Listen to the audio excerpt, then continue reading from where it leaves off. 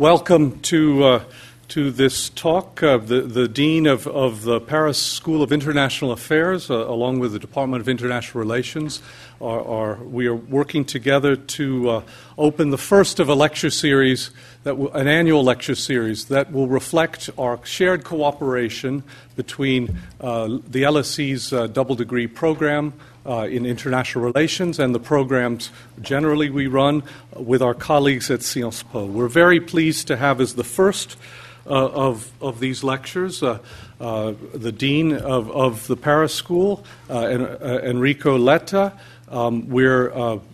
He is here to speak about Brexit, a very topical theme of the day, extremely topical. It's hard to get more topical than this at this particular venture. I just wanted to say one or two words about our cooperation with the International Relations Department and more generally the school with Sciences Po. We were discussing this earlier, the significance of our cooperation. We have a dual degree program, a program that some of the people in the audience are participants of. It's a program that brings the best of Sciences Po in looking at international affairs topics to the LSE over a two-year period. They do 1 year at Sciences Po and 1 year at the International Relations Department. And I have to say, it's a bedrock. It's been going on for over a decade, and it's a bedrock of the kind of programs we'd like to see European-wide. It shares the skills and outreach of the leading public policy institute in Europe, in the continental Europe, with that of Britain. So I have the honor of welcoming all of you and saying something about Mr. Letta. And I think that when one starts a small bio, and I'm a person that thinks that being fewer words is a significant way to begin. Fewer is more significant than many words. When the first word on the bio is to say former prime minister, you can kind of stop there.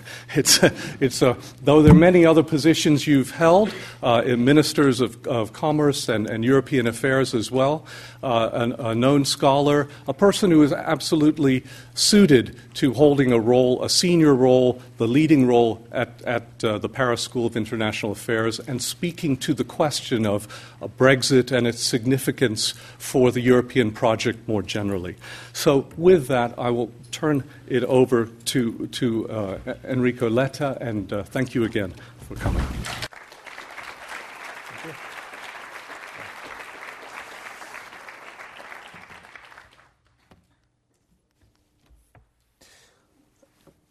Thank you, Chris. Thank you, everybody. I'm very glad to be here.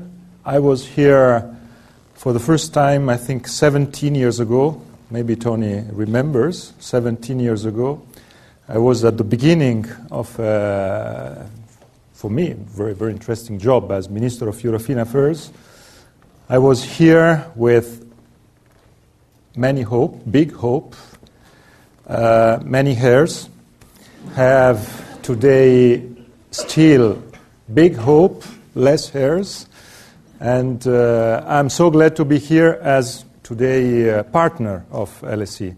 Partners coming from Sciences Po. I thank you, Chris, for the presentation. I thank you all for being here. For me, is a very, very interesting opportunity to share with you some ideas. First of all, on Brexit, but I would like to arrive discussing Brexit before I prepared some ideas about Europe. My key statement today is to say that the referendum on Brexit could be a great opportunity to change Europe for the better. It could be, but we have not to miss this opportunity. This is my personal opinion, and this is why I'm trying here today to say a few words on that point.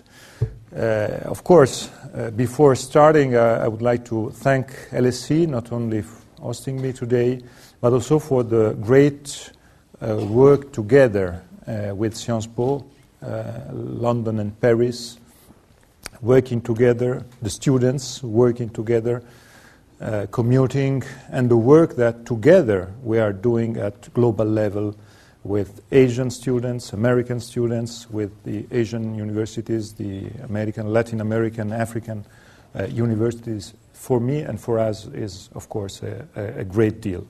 But Brexit. I'll try in this presentation to say, first of all, a few words on the compass of the EU crisis. Why the compass? Because I decided to choose 4 cardinal points of the compass, 4 cardinal points of the crisis, and this choice for me is decisive to get some conclusions at the end on Brexit. And the second part of my speech will be around Brexit, how to take Brexit, the referendum on Brexit, as an opportunity. Of course, just at the beginning, I say very clearly, I am a very, very big supporter of keeping the UK on board of the European Union, so it is for me important to say it since the beginning, and I'll try to say why, both from the European, the continental European point of view, and from the UK point of view, if I may. So, altogether, we will be, I think, successful in the big challenge that we have in the rest of the world, with the rest of the world. And my conclusion will be taking the example of the success of COP21 by saying how important is the multilateral system in the world of today, how neglected is the multilateral system in the world of today, and how impossible is to find solutions to the main difficult problems that today we are facing in the world without effective multilateral tools. And the European Union is the main pillar of this strategy. But the compass. So the first cardinal point is the fragmented Europe. Europe today is fragmented, more fragmented than 10 years ago, more fragmented than the period pre-crisis. And why this fragmentation? First of all, because of the 2 new cleavages we are having today in the European Union. The 2 new cleavages are, the first one is a completely new one after the enlargement, 2004, then 6, then 13 with Croatia. East-West, for the first time, we are experiencing a big cleavage, a big East-West cleavage inside the European Union on crucial issues like Russia-Ukraine conflict, like refugee crisis. It was not a minor discussion, the one they had in the European Council among leaders coming from the eastern part of Europe or central part of Europe and the founding fathers. So for the first time we experienced this cleavage, this east-west cleavage, that is today one of the new and key problems in the European fragmentation. But we are having today a big, it is not very new, cleavage north-south. That is a typical economic cleavage. The first one, the east-west, is a newly political cleavage. Today we have, and I just put together some, in my view, decisive and very important figures. These figures are the figures of the divergence between north and south of Europe. And when I say north, of course I mean the Eurozone, and when I mean the Eurozone, I mean Germany. But I think this diverging Europe and the change between 2007 and 2014, so the aggregate of this change, in my view, is very impressive. Because it's the demonstration of what happened during the crisis and which Europe we have today after the crisis. We have a very different Europe than the Europe we had before. We had a Europe in which today we can easily say that Germany profited from the crisis. If we say these figures, the 4 figures for Germany are all positive, from 7 to now. All positive. Investment, unemployment, youth unemployment, and the exclusion subject that I put at the end. If we take the Southern Europe performances, all the performances in the aggregate of the 7 years are negative. And of course, the key problem there was the impact of the interest rate, the spread, and the fact that for the investment it was quite impossible to invest in a part of Europe in crisis. So we are now at the end, maybe, hopefully, of the crisis, in a situation in which, the second big cleavage, the North-South, created a big gap. And this gap is today one, in my view, was more difficult situation for the European Union to deal with. The second big cardinal point of the euro crisis is the European Union responsible and scapegoat.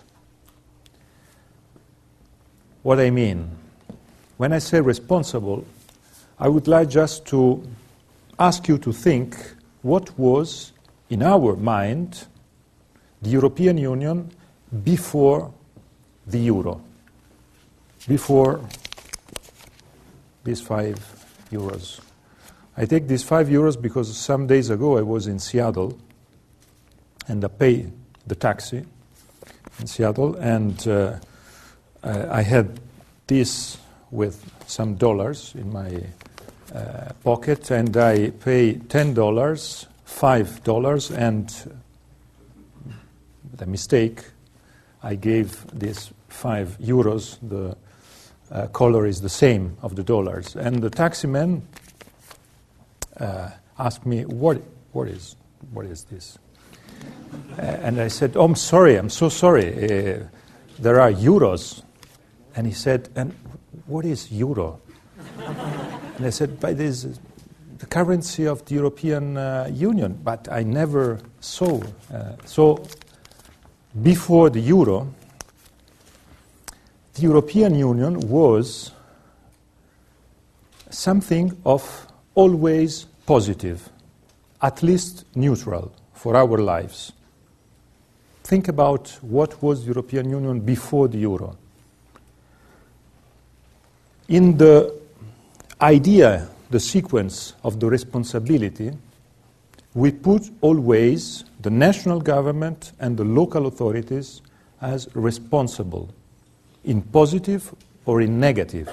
We never said before the euro, is the European Union responsibility for something, or we never blamed the European Union for something, for anything before the euro. The European Union was always something of giving us positive tools. Structural funds, Erasmus. There's a long list of many positive tools, and it was something of positive. After the euro, having the euro in our wallets, we immediately started to understand that the responsibility sequence changed completely. And today we have the European Union, the European political authorities among the responsible, in positive or in negative, and with a big difference with the other two, national governments and local authorities. First of all, because for national governments and local authorities, you have a face, you have a voice, and you are able to vote against if you want to change it. If you want to change the national government, you have the elections, and you can vote for the opposition. If you can vote, if you want to change the measure, you have after 5 years, 4 years, you can change the measure. It is not the case for the European architecture, because we were and we keep in the middle of this process. We had the currency, but the political responsibility is still a work in progress.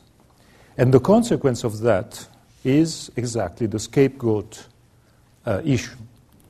It is so easy to take the European Union as scapegoat.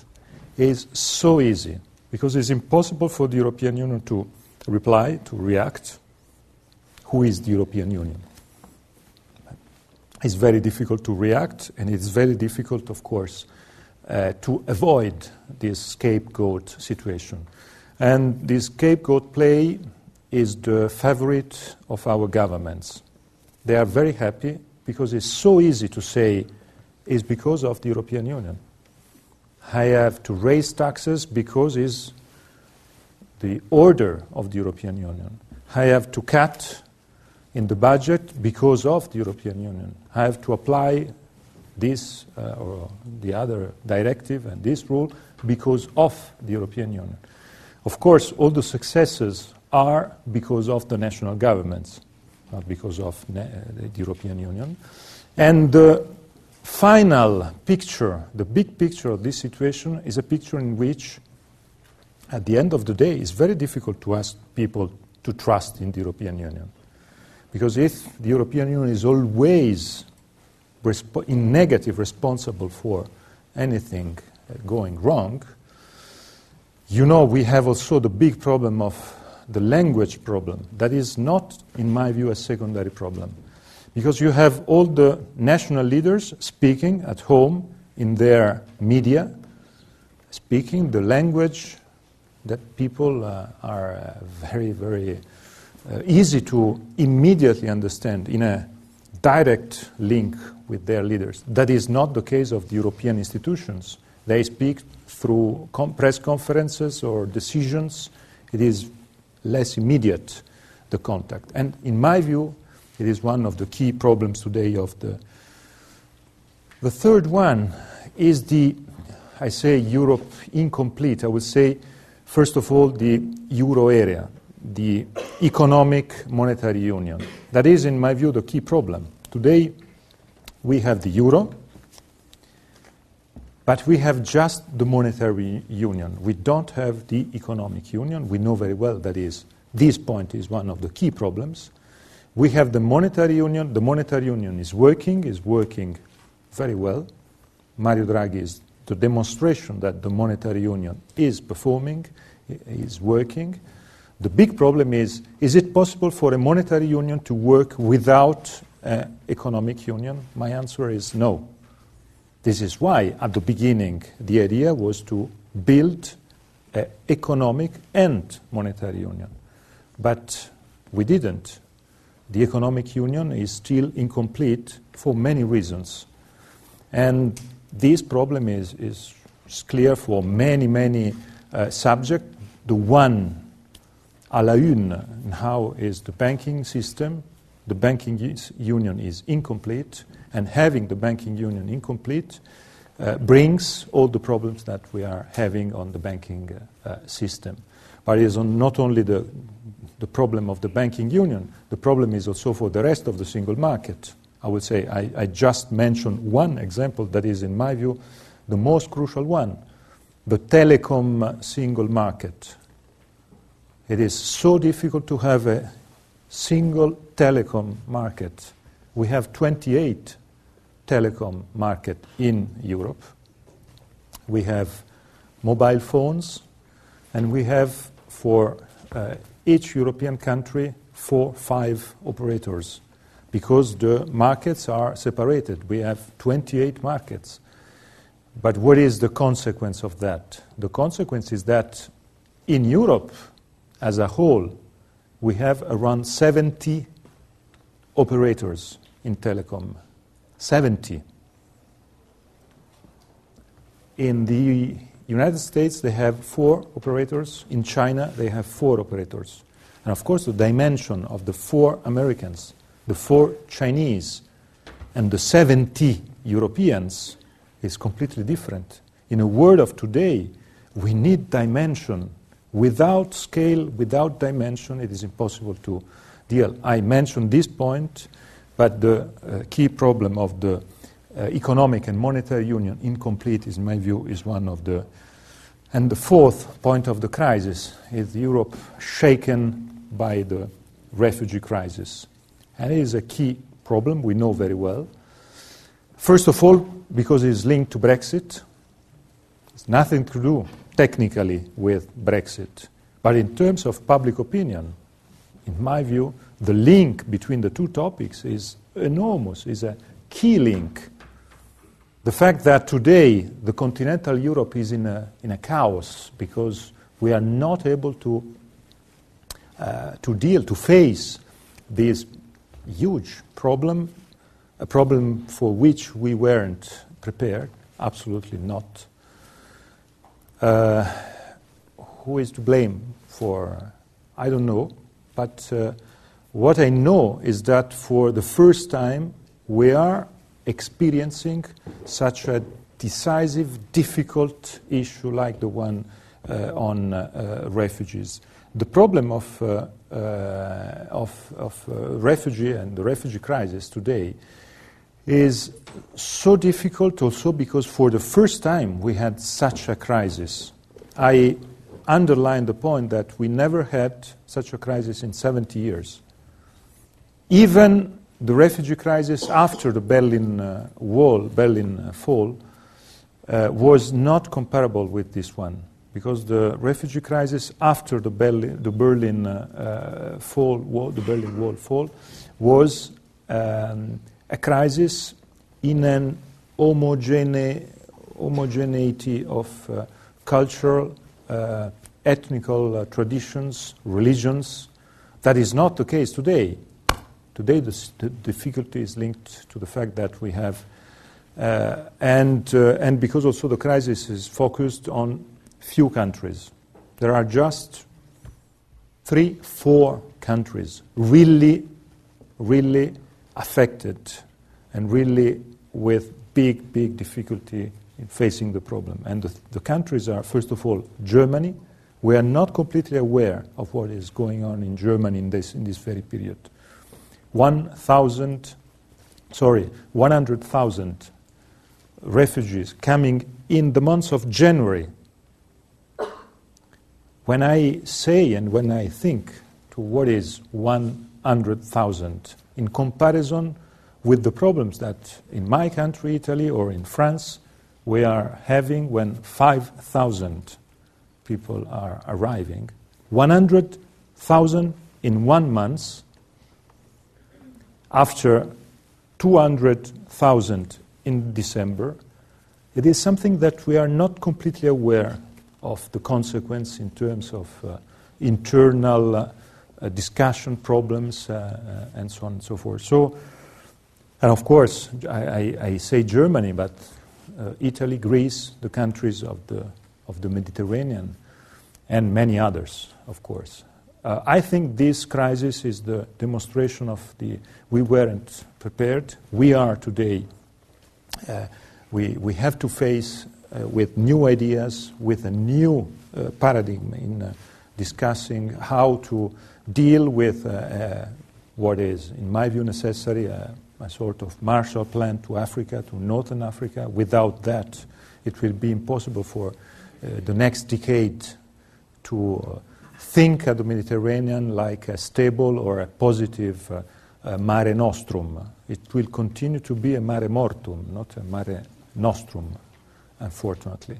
So this issue is overlapping Brexit discussion without any concrete link. And I would like to raise this point because it's one of the key points. I remember the Polish plumber. Do you remember the Polish plumber? The Polish plumber was the famous topic that 2 weeks before the referendum in France on the European Constitution entered the electoral campaign for the referendum and changed completely the direction of the discussion, because the problem was not anymore the discussion on the values of the European, the constitution in Europe. That was in 2005 the topic. But the point was how to avoid the Polish plumber. So how to avoid, in the period of the first big enlargement, to be invaded, that was the French fear, by Polish plumbers. And the fear of the Polish plumber changed completely the result of the referendum. The referendum had no result because of this Polish plumber. Some period later, some months later, somebody tried to understand how many Polish plumbers worked really in France. And at the end of the day, they discovered that 13 Polish plumbers worked in France. But these 13 Polish plumbers were able to change completely the history of the European Union, because without the referendum in France, the constitution died. And without a constitution, we had a completely different direction in our history. What I would like to say is that this Polish plumber story with the French referendum is not so different from the discussion here in the UK on the referendum. Because in the same time, there's this big topic of the refugee crisis. Nothing to do with BREXIT referendum. But the key topic today in the continental Europe is this big discussion on the refugee crisis. And it is very easy for the UK public opinion to overlap and to put together with the big risk to have not a referendum on the UK in or out the European Union, an historic decision, but we risk to have a referendum on refugees. That is, of course, in my view, a big risk. I think a repetition of the Polish plumber situation will be terrible. This is why my approach to the European Union situation today is that the status quo is impossible. I really can't agree with those who think that we can't stay in a status quo because of the elections today, because of the elections in France next year, because of the elections in Germany next year, and because of the referendum in the UK. My fear and my feeling is that the status quo is impossible. Keeping the status quo means going back. Because the rise of nationalisms, the rise of this very big fight inside the European discussion will create a situation in which, on the main topics, it will be impossible to improve, to move, and to solve the four cardinal points of the crisis that I mentioned.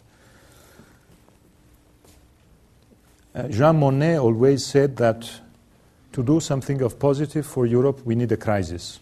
Without a crisis, it is impossible to get positive improvement and positive results. So maybe we need a shock. This is why I think, but we had many shocks in the slide around the diverging Europe is the demonstration of all the shocks we had. The rise of the unemployment, the rise of youth unemployment in Southern Europe. This is why I fear many Italian students, Spanish students are here in London because of this terrible situation we are having in Southern Europe. So is the nightmare, and in my view, is the main goal to face these terrible figures on youth unemployment in the south. So I think the UK referendum can be a big opportunity.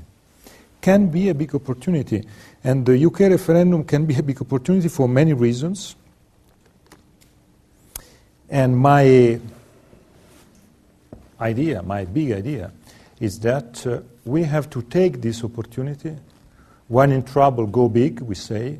So we are in trouble, we have to go big. What does it mean, go big today?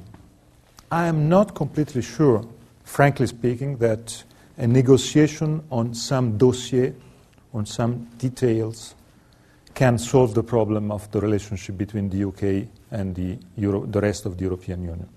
I'm not sure that this kind of very technical, with technocrats' decisions on some topics, treaties, can be enough because of the crisis we are having. My fear and my feeling is that we need to go big. And when I say go big, maybe we have to really take seriously the referendum and the challenge of the referendum. What does it mean, take seriously the challenge of the referendum? Of course, many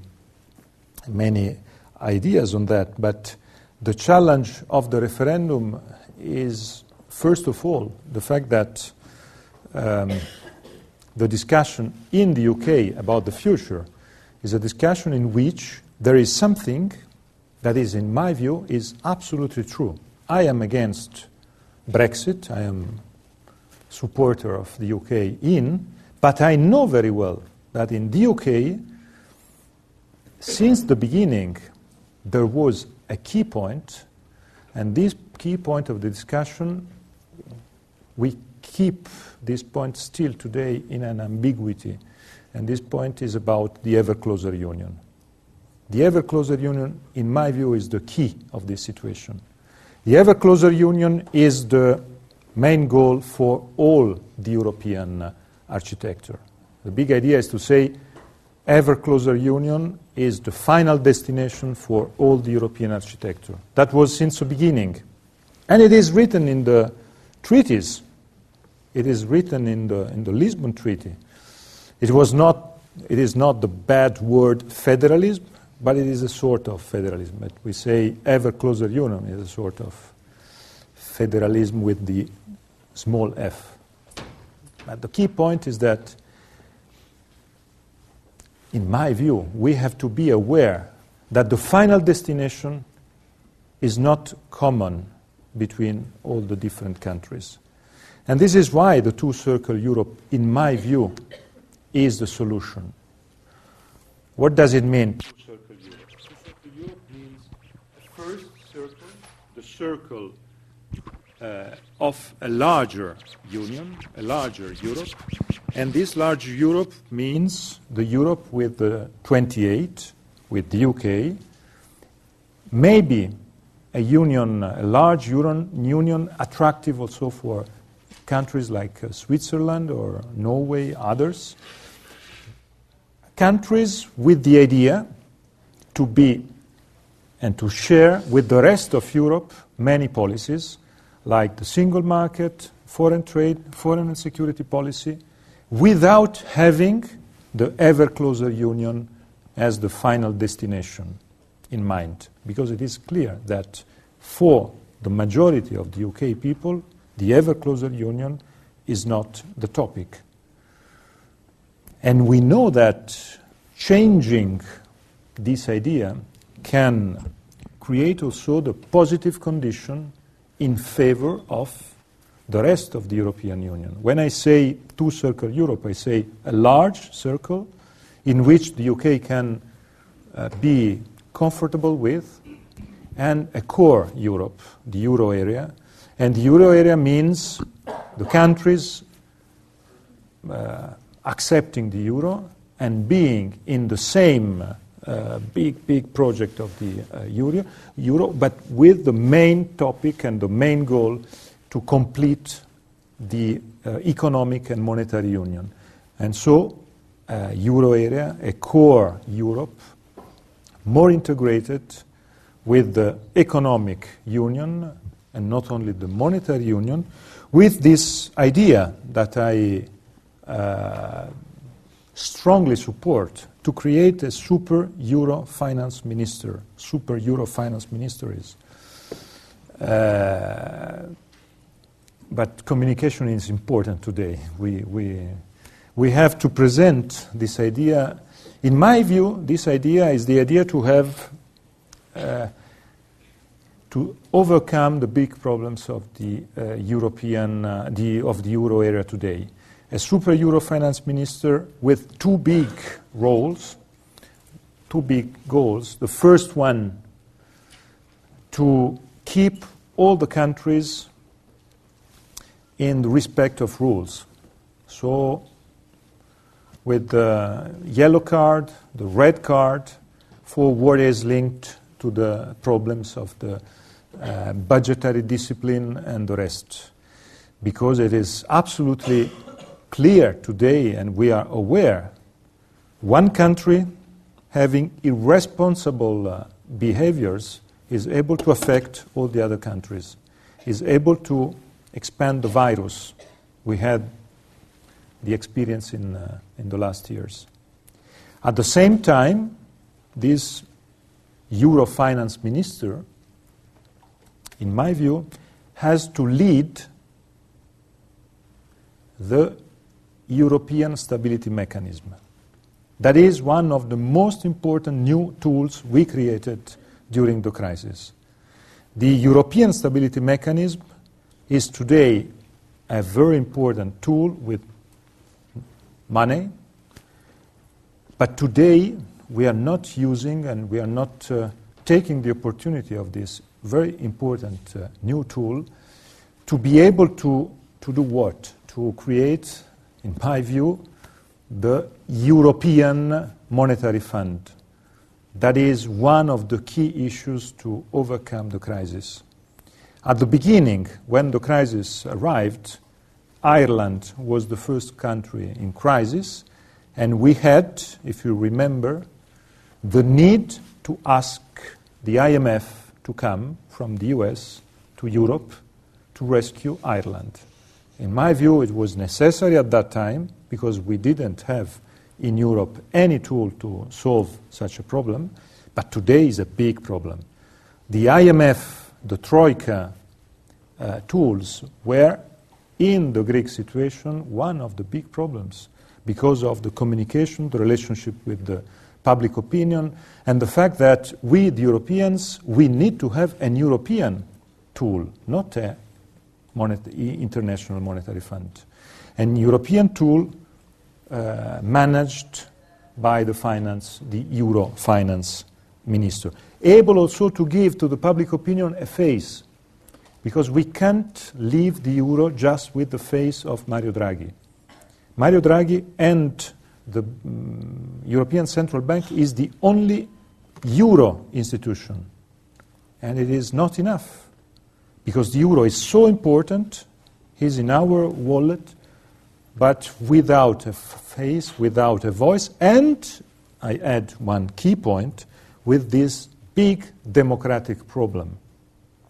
At the euro level, we live in a sort of European West Lothian question. You know very well what is the West Lothian question in the UK, but we have the same situation, symmetric situation in the European Union. When Mario Draghi, the president of the central bank, has to talk with his parliament, he goes to the European Parliament. It's the only parliament for him. But discussing for him to the European Parliament means discussing with French member of parliament, Italian member of parliament, German, and British too. And the UK is not member of the euro. When Mark Carney has to talk with his parliament, he talks with the British member of parliament without having any discussion with Italians or with French, or you can imagine a discussion between Mark Carney and Italians or French or Germans or Greeks. It's unbelievable. But it is what happened when Mario Draghi has to discuss with his own parliament. So we need to have also a joint, in my view, parliamentary committee able to be the democratic partner of this architecture. That is necessary to avoid a new crisis. Necessary to avoid a new crisis. If not, the status quo, in my view, will bring us towards the end of what we experienced as the European dream. This is why my conclusion, the world of tomorrow and the small Europe. We are small as Europeans. I would say the European countries are divided in two. The small countries,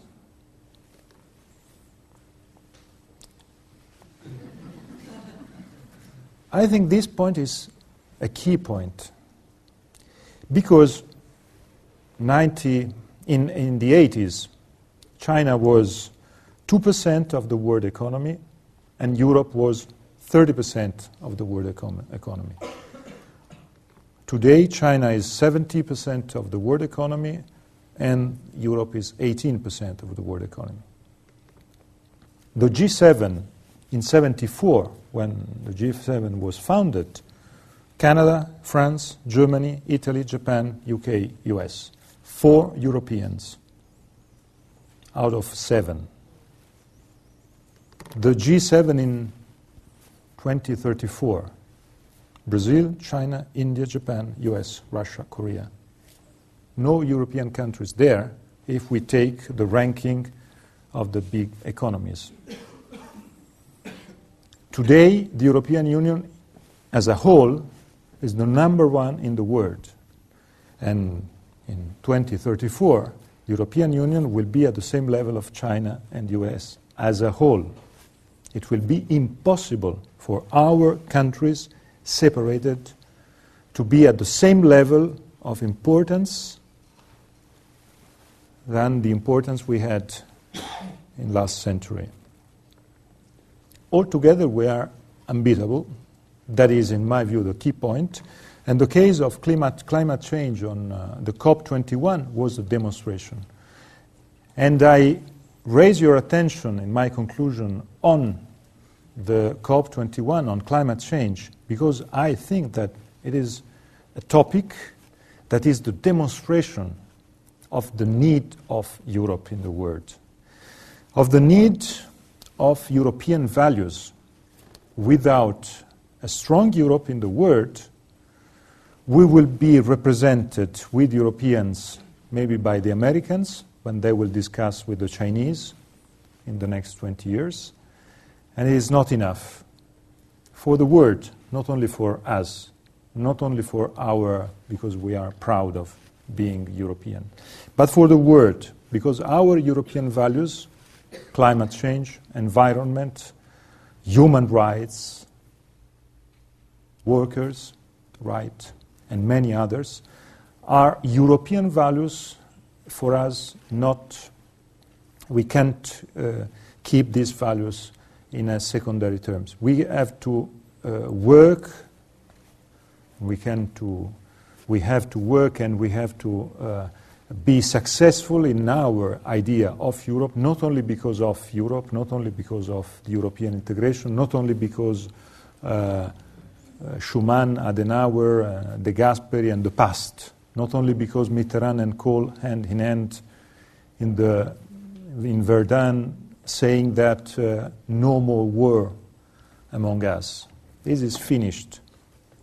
The point is about the future, and the future is that the European values are important for the world of tomorrow, and only together we will be able to keep these values winning, successful in the world of tomorrow. This is why I think our engagement has to be so strong. This is why the referendum on BREXIT is not only a UK domestic topic.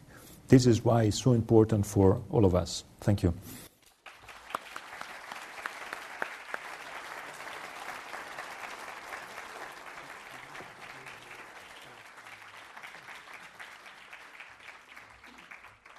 This is an opportunity to address some questions to Enrico Letta.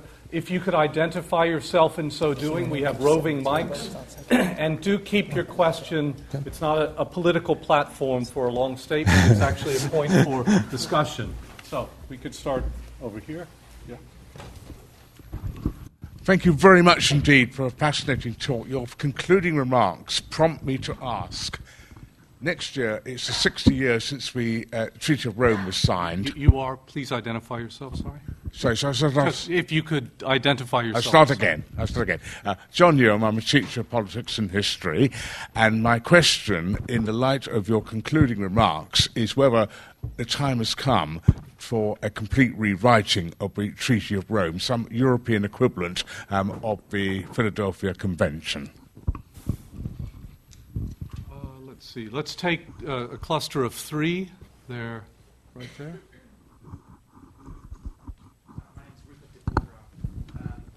Would you wait to the mic? My name is Rupert de Borgraaf.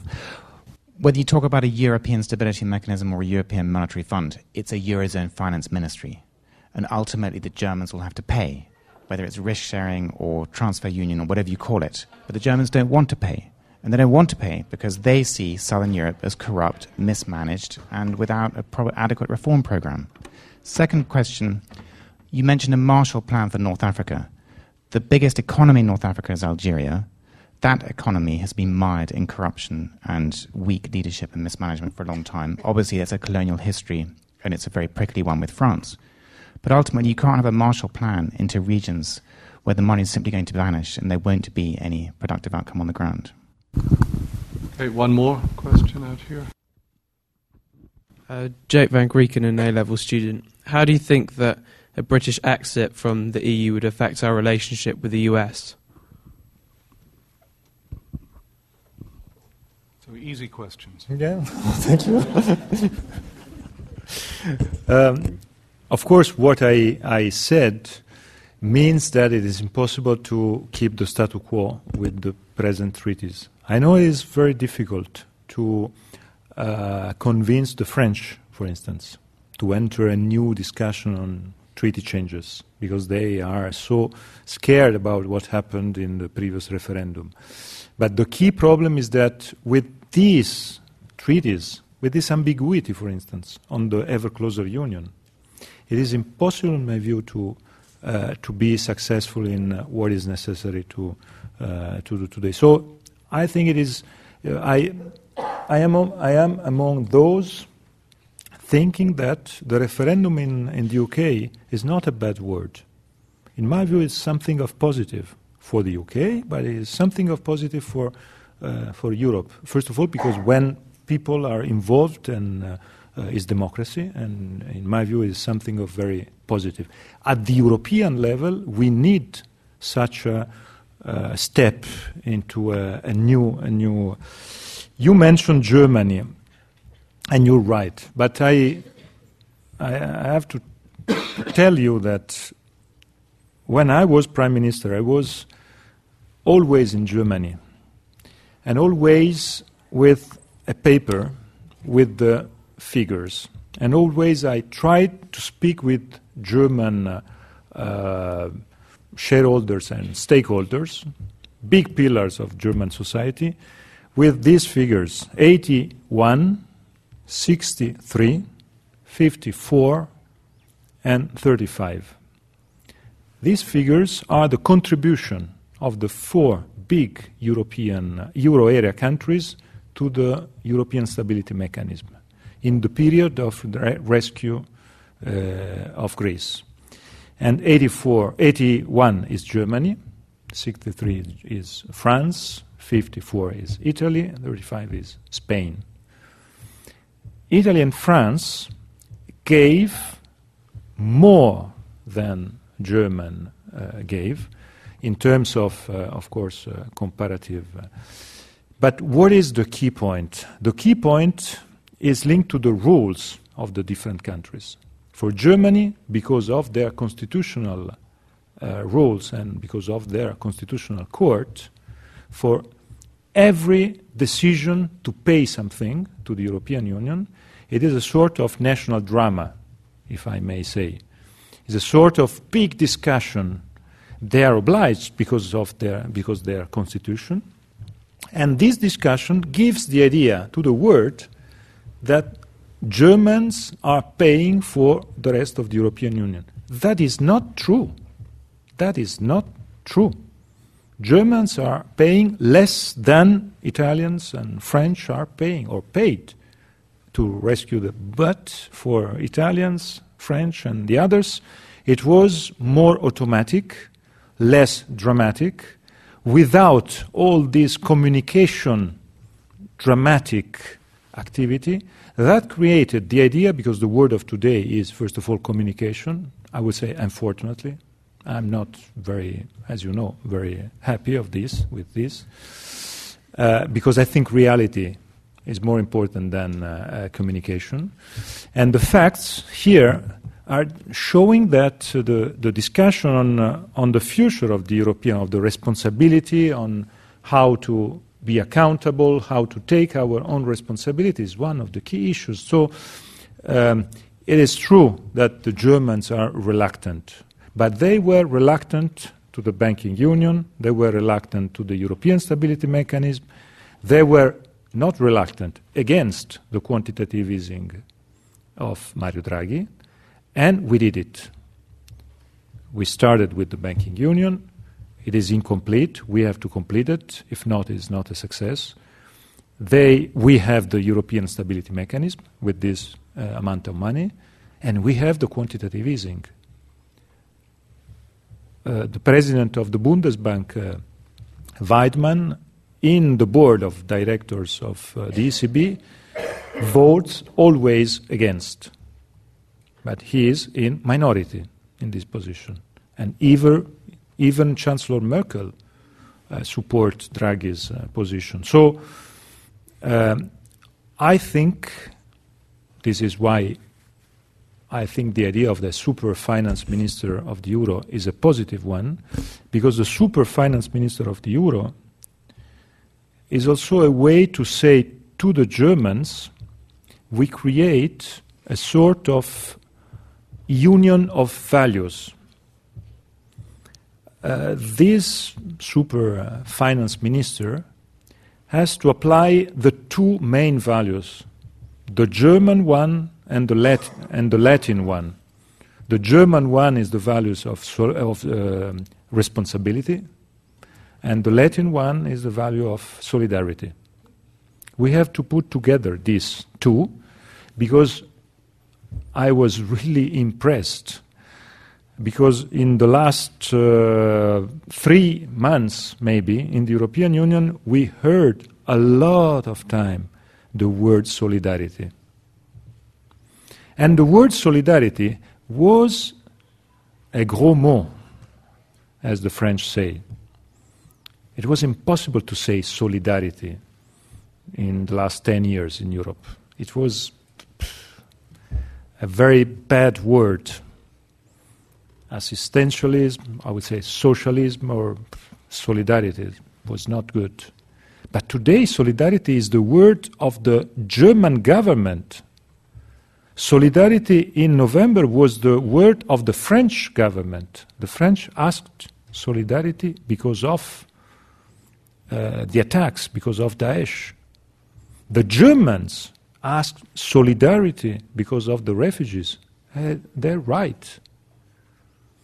The key point is that a European Union, as European integration without solidarity doesn't work. This is why I think today we have to build new architecture having solidarity and responsibility. I put responsibility. I strongly support the idea of a super finance minister of the euro, because I need, and I think it is necessary to avoid the idea that the different European countries can be completely free to start again with deficit, debt, raising deficit, and so on and so forth. Because it's very easy at national level to say yes to all the answers. Say yes means more money to spend. But deficit and debt are, in my view, the key point, and keeping deficit and debt under control means that we are successful and we are able to say to the rest of the world, we are accountable, we can trust in Europe. So, you mentioned the corruption in Algeria, and of course you're right. But the key point is that, in my view, we made a terrible mistake at the European level in the last 25 years. A terrible mistake was to say, in the period of the euro integration, the economic and monetary union, we decided to choose the East as the only direction of our external engagement. And we completely forgot the Mediterranean, North Africa. We didn't do anything. I remember 95, Barcelona. Barcelona was the big conference launching the Euro-Mediterranean project. It was in Barcelona, it was some years before the Euro, and it was a big event at that time. Many expectations, many ideas, nothing after this fact, after these words, these expectations. And the result, of course, is a result in which, for instance, Chinese investments in Egypt are overcoming the European ones. I was really shocked when after in my view, the big mistake of the war in Libya in 2011, the Italian army took all the civil workers in Libya and they rescued them out of Libya. And we discovered that in Libya there were more Chinese working, more Turks working than Europeans. It was enormous. So what I want to say is that the North Africa, the south of the Mediterranean, is something that is in our heart and something that is in our interest to make it stable, to make it successful, and to make it prosperous. That is not today the case, but is something of necessary. You mentioned the relationship between the UK and the US.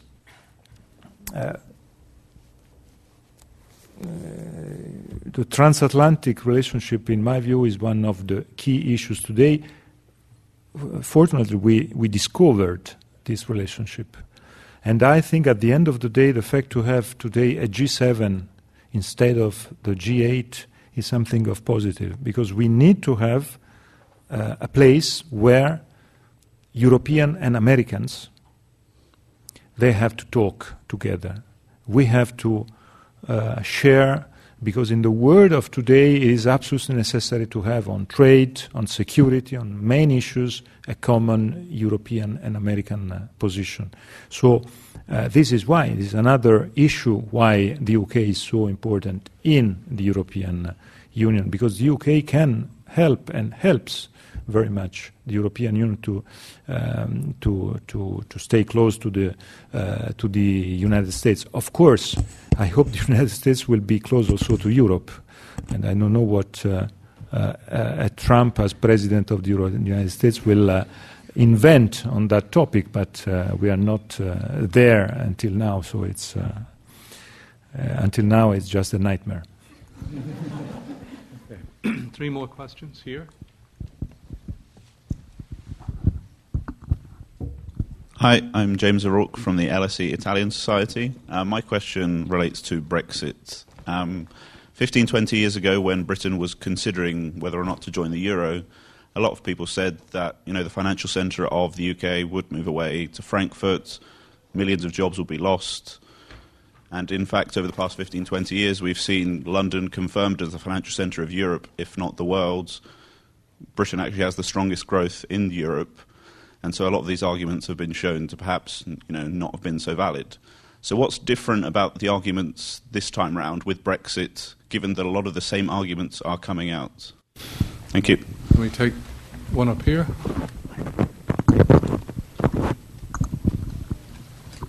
Hi, I just want to thank you for a really interesting talk. Hello, can you hear me? Good. My name is Ni. I just wanted to talk, you mentioned two words which were important in the EU project, which was solidarity and responsibility. I think there's a British word which is also quite important, which is reason. Hello? Speak up. Because I think what's worth kind of exploring is the sort of sentiments that sort of motivates Brexit, if you like. I mean, what is visible is that they see something like the refugee crisis, they see the Eurozone crisis, and I think people want control. People want control of their borders, people want control of their monetary and fiscal instruments.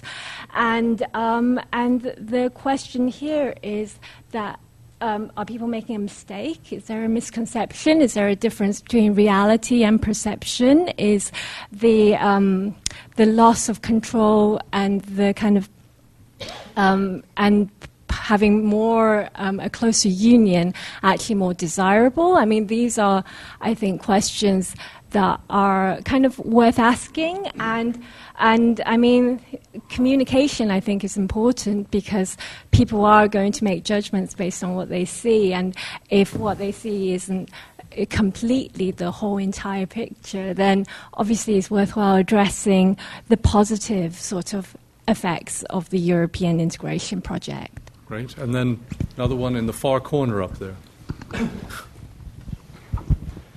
Hi, I'm Ed Jones. I work for GK Strategy, a political consultancy, and used to be a student at LSE. You mentioned the illustrious Mr. Trump there just towards the end of the last round of questions. And I just wanted to ask, Trump, Bernie Sanders in America are part of a larger trend that seems to be sweeping across the West. If you look at Jeremy Corbyn here in the UK, Podemos in Spain, Syriza in Greece, increasingly Western citizens seem to be turning on the establishment.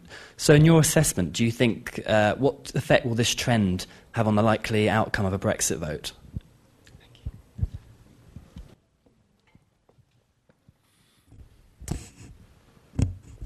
I always try to say when I am in London discussing with British people that London was not the financial capital of the world 30 years ago.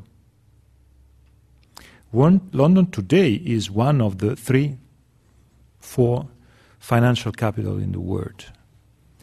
And this success, I know it is not easy what I am saying, but I'm completely convinced. This success, it is not only because of the UK. It is not only because of the competitiveness of the UK. This success is also because of the fact that London is the door for the rest of the world for the richest market in the world, that is the single market. The success of the single market, that is the biggest success of the European integration. We are in a single market, and we are able to move, we are able to work, we are able to consider this market as a unique market, is one of the key of the success also of London as financial capital of the world. This is why I think for the future, in case of Brexit, it will be different, because London will be different from the London we are having today. London will be the capital of the UK, will be an important financial capital, but I'm sure that the future of London will be different out of the single market. And I can't, frankly speaking, I can't understand why the model that the supporters of Brexit can be Norway, Singapore, or Switzerland. And frankly speaking, it is not. But how can a British be really proud to be like Norway, like Singapore, and like Switzerland? The role of the UK was a key, and it is a key role in Europe. It's not a marginal role in Europe. It is not possible to compare the role of Norway. Frankly speaking, I love Norway.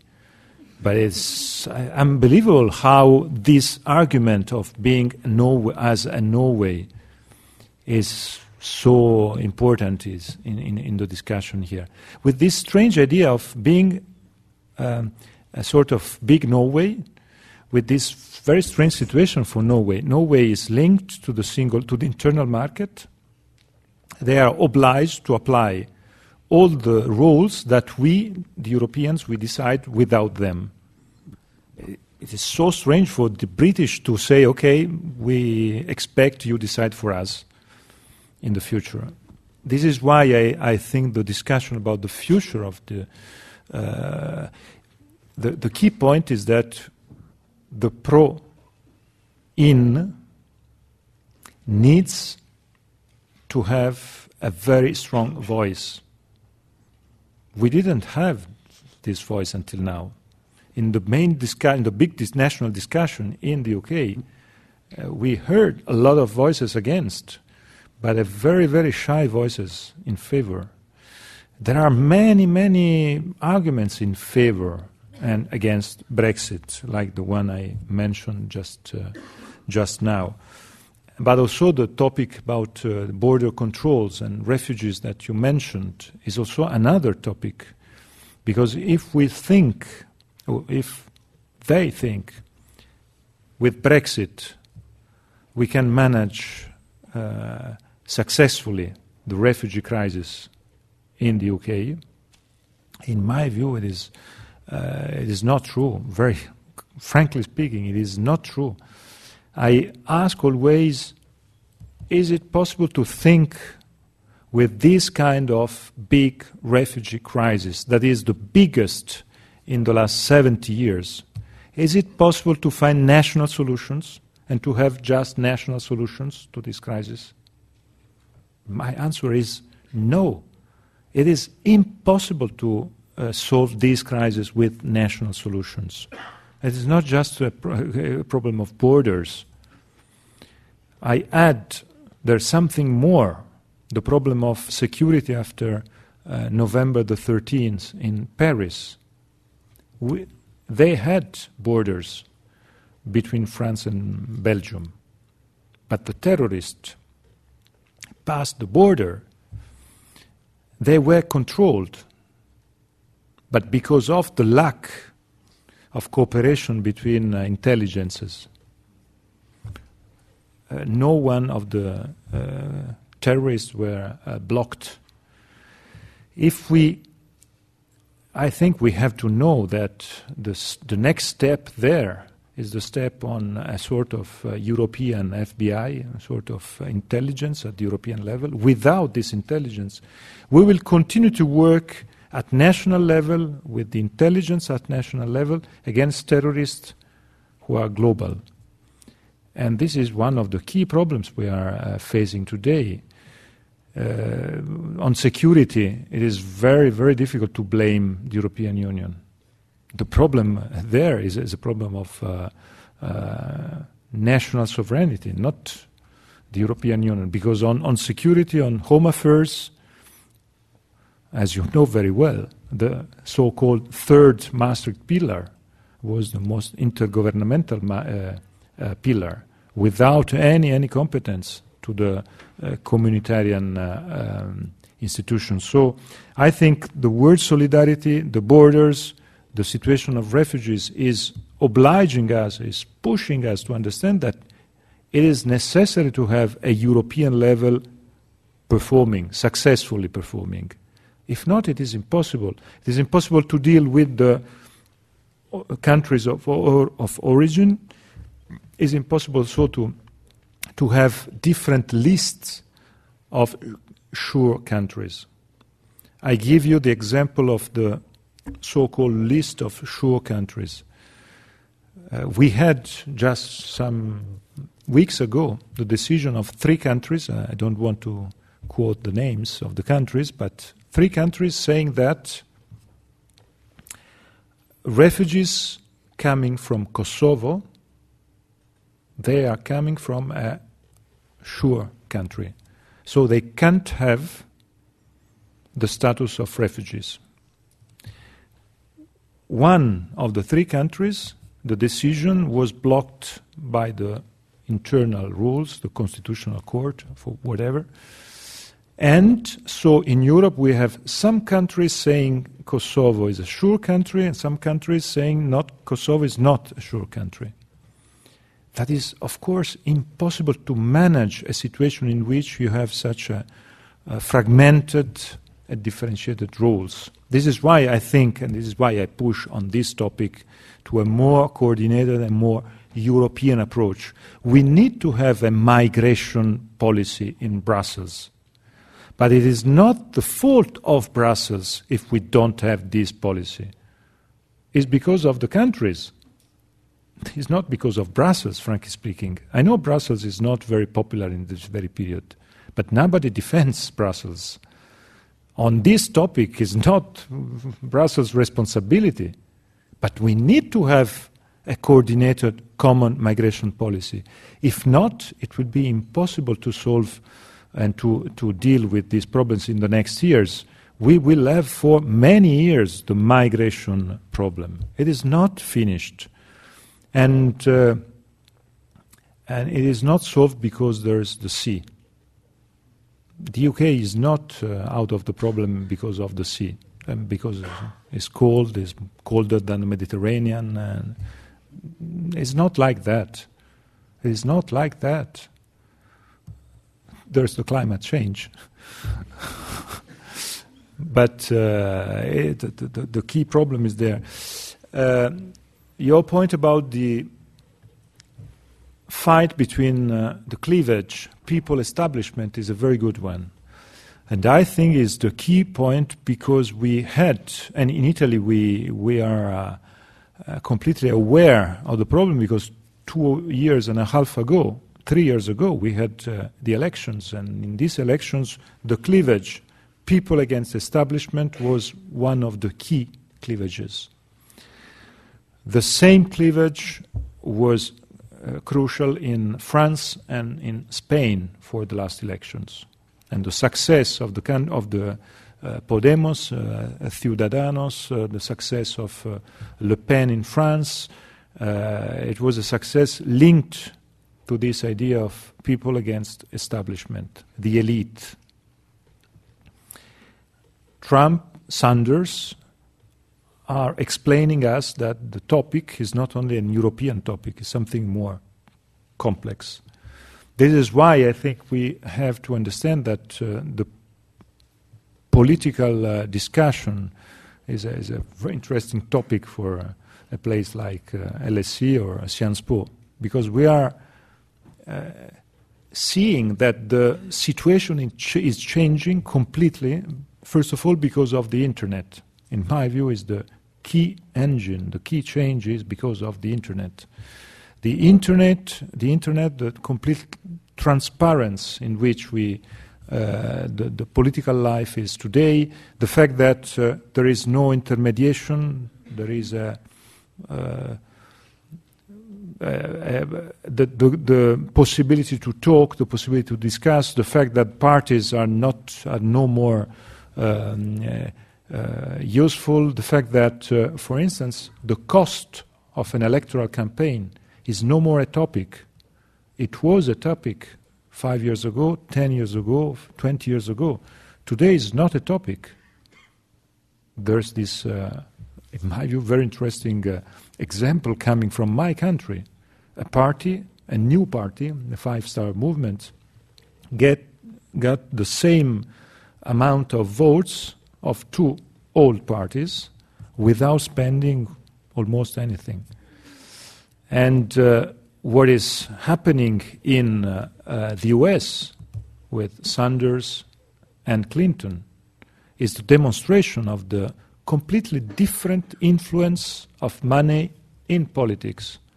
That is, in my view, one of the most interesting and I would say most positive thing of the situation, because I can't agree with the idea that everything is negative today, Sanders, populist parties, and so on and so forth. There are a lot of positive changes. One of the positive changes is the fact that today money is less important for the political campaign because of the internet, the possibility to be in contact and to have an idea without the need for the candidate to spend a lot of money and, of course, to take also a lot of money, and with all the problems linked to that. So, in my view, the question is a very complex question, but is a very complicated question also for our establishment. This is why I mentioned LSE and Sciences Po.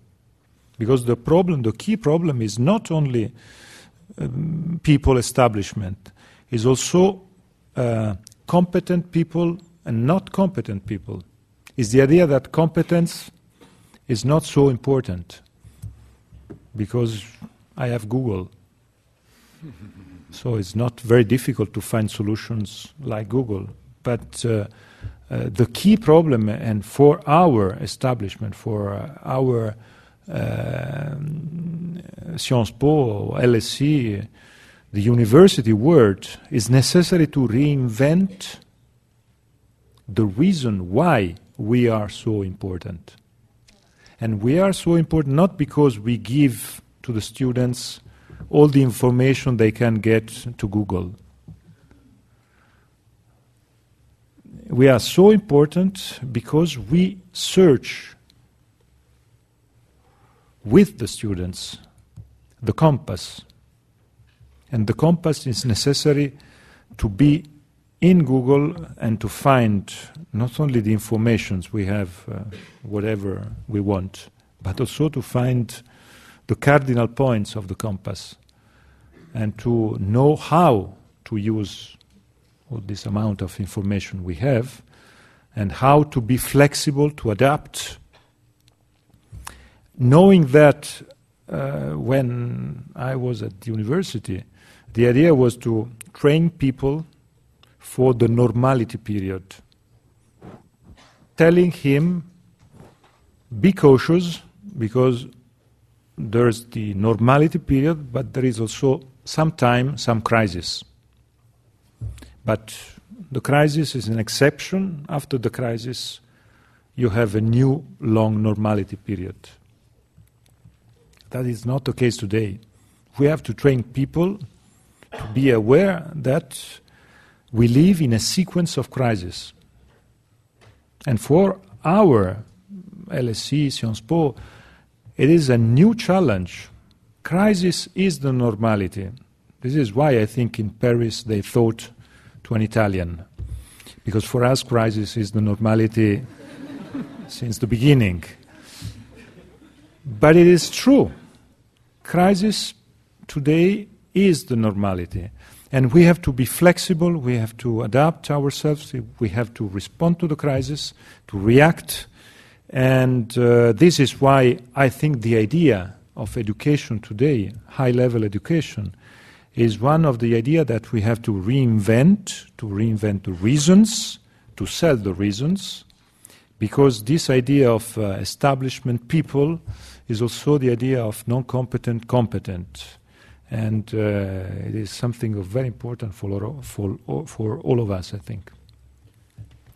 At the risk of inducing a crisis, just one more question right here.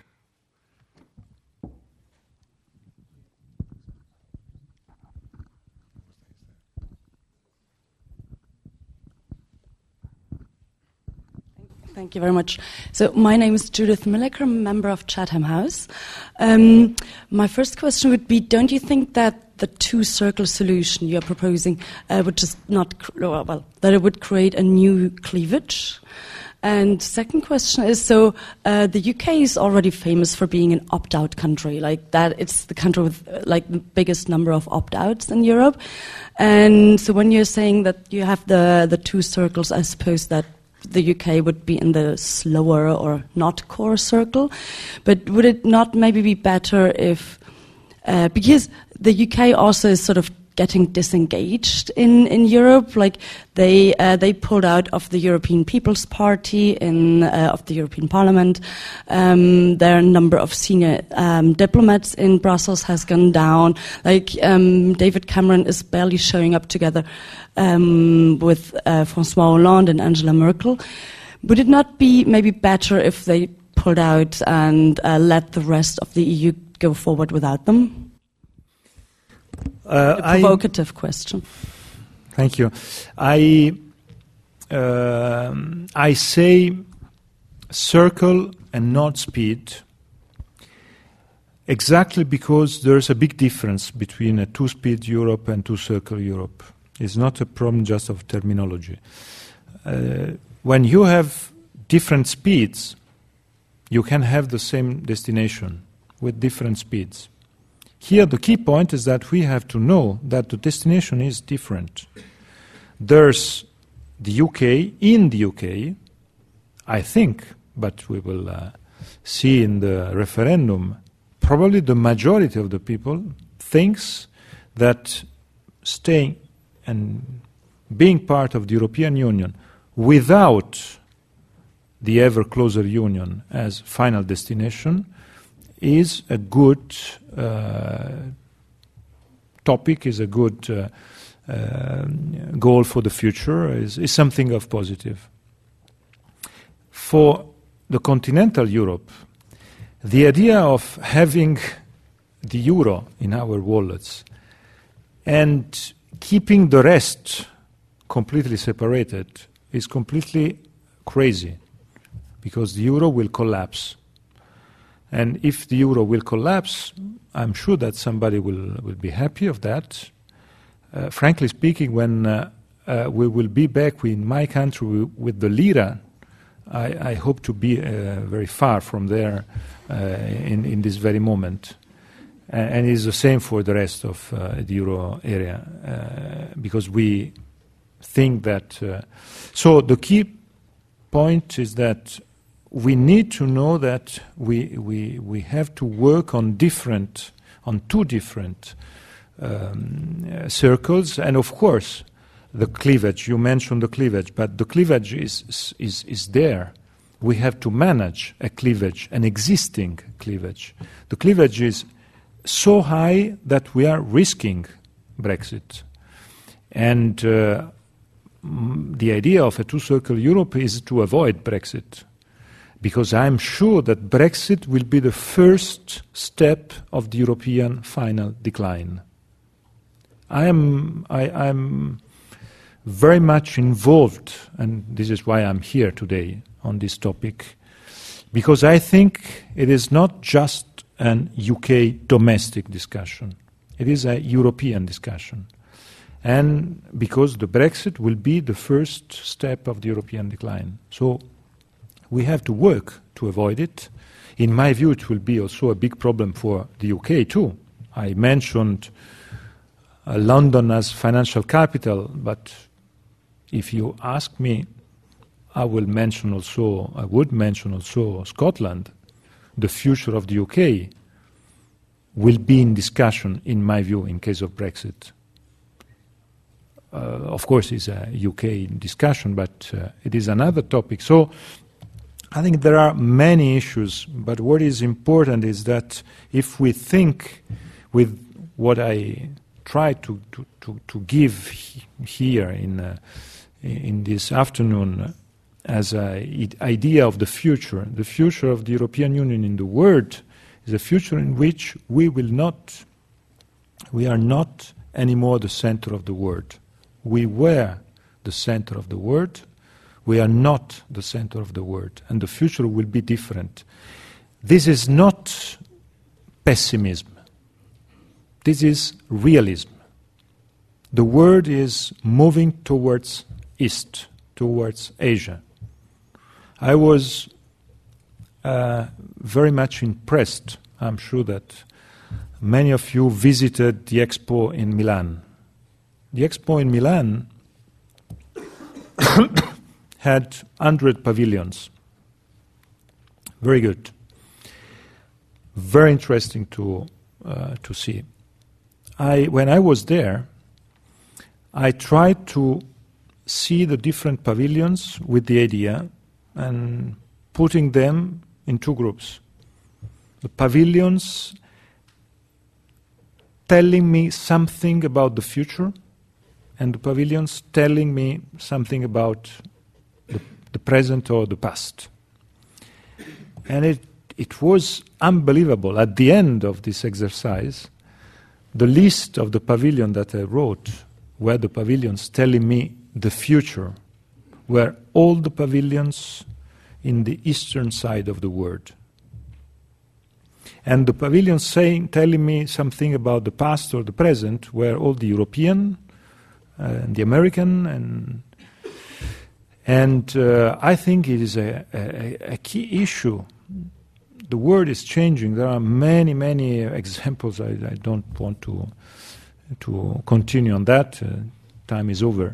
But the key point is that we have to be aware of that, and we have to prepare a future in which we, the European, we can still be at the center of the world, even if we are smaller, but we can do it, and we can try to push and to strengthen our European values and the strength of European values in the world only if we are aware of this change of dimensions in the world, and if you are aware of the fact that only together we can be influent. If not, separated, we will be less influent, more isolated, and the European Union will be still very attractive, but attractive as universities, tourism, culture, not for producing the future. This is, in my view, the key point. This is why I think a big responsibility is in the hands of LSE, of Sciences Po, because here we think, and here we try to train and to link our thinking, our thought to the future. And this is why I think our work needs to be work with this idea of with this European united idea, and it is necessary to be absolutely determined on this issue. And I'm not pessimist. I'm optimist. We had and we are having very, very important discussions on this topic, and it is not true that multilateralism is at the end. COP21 is the demonstration. Without multilateralism, it will be impossible to find solutions to the most difficult subject we have in our life. Climate change is one of them. Migrants is another one. It is impossible to sell to the people the fact that we have national solutions to these global issues. It is absolutely ridiculous to seriously say we have national solutions to the migrant crisis or to the climate change. It is impossible. This is why the multilateral system, the supranational system, needs big engagement, and I think a place like LSE can play really a key role. Thank you.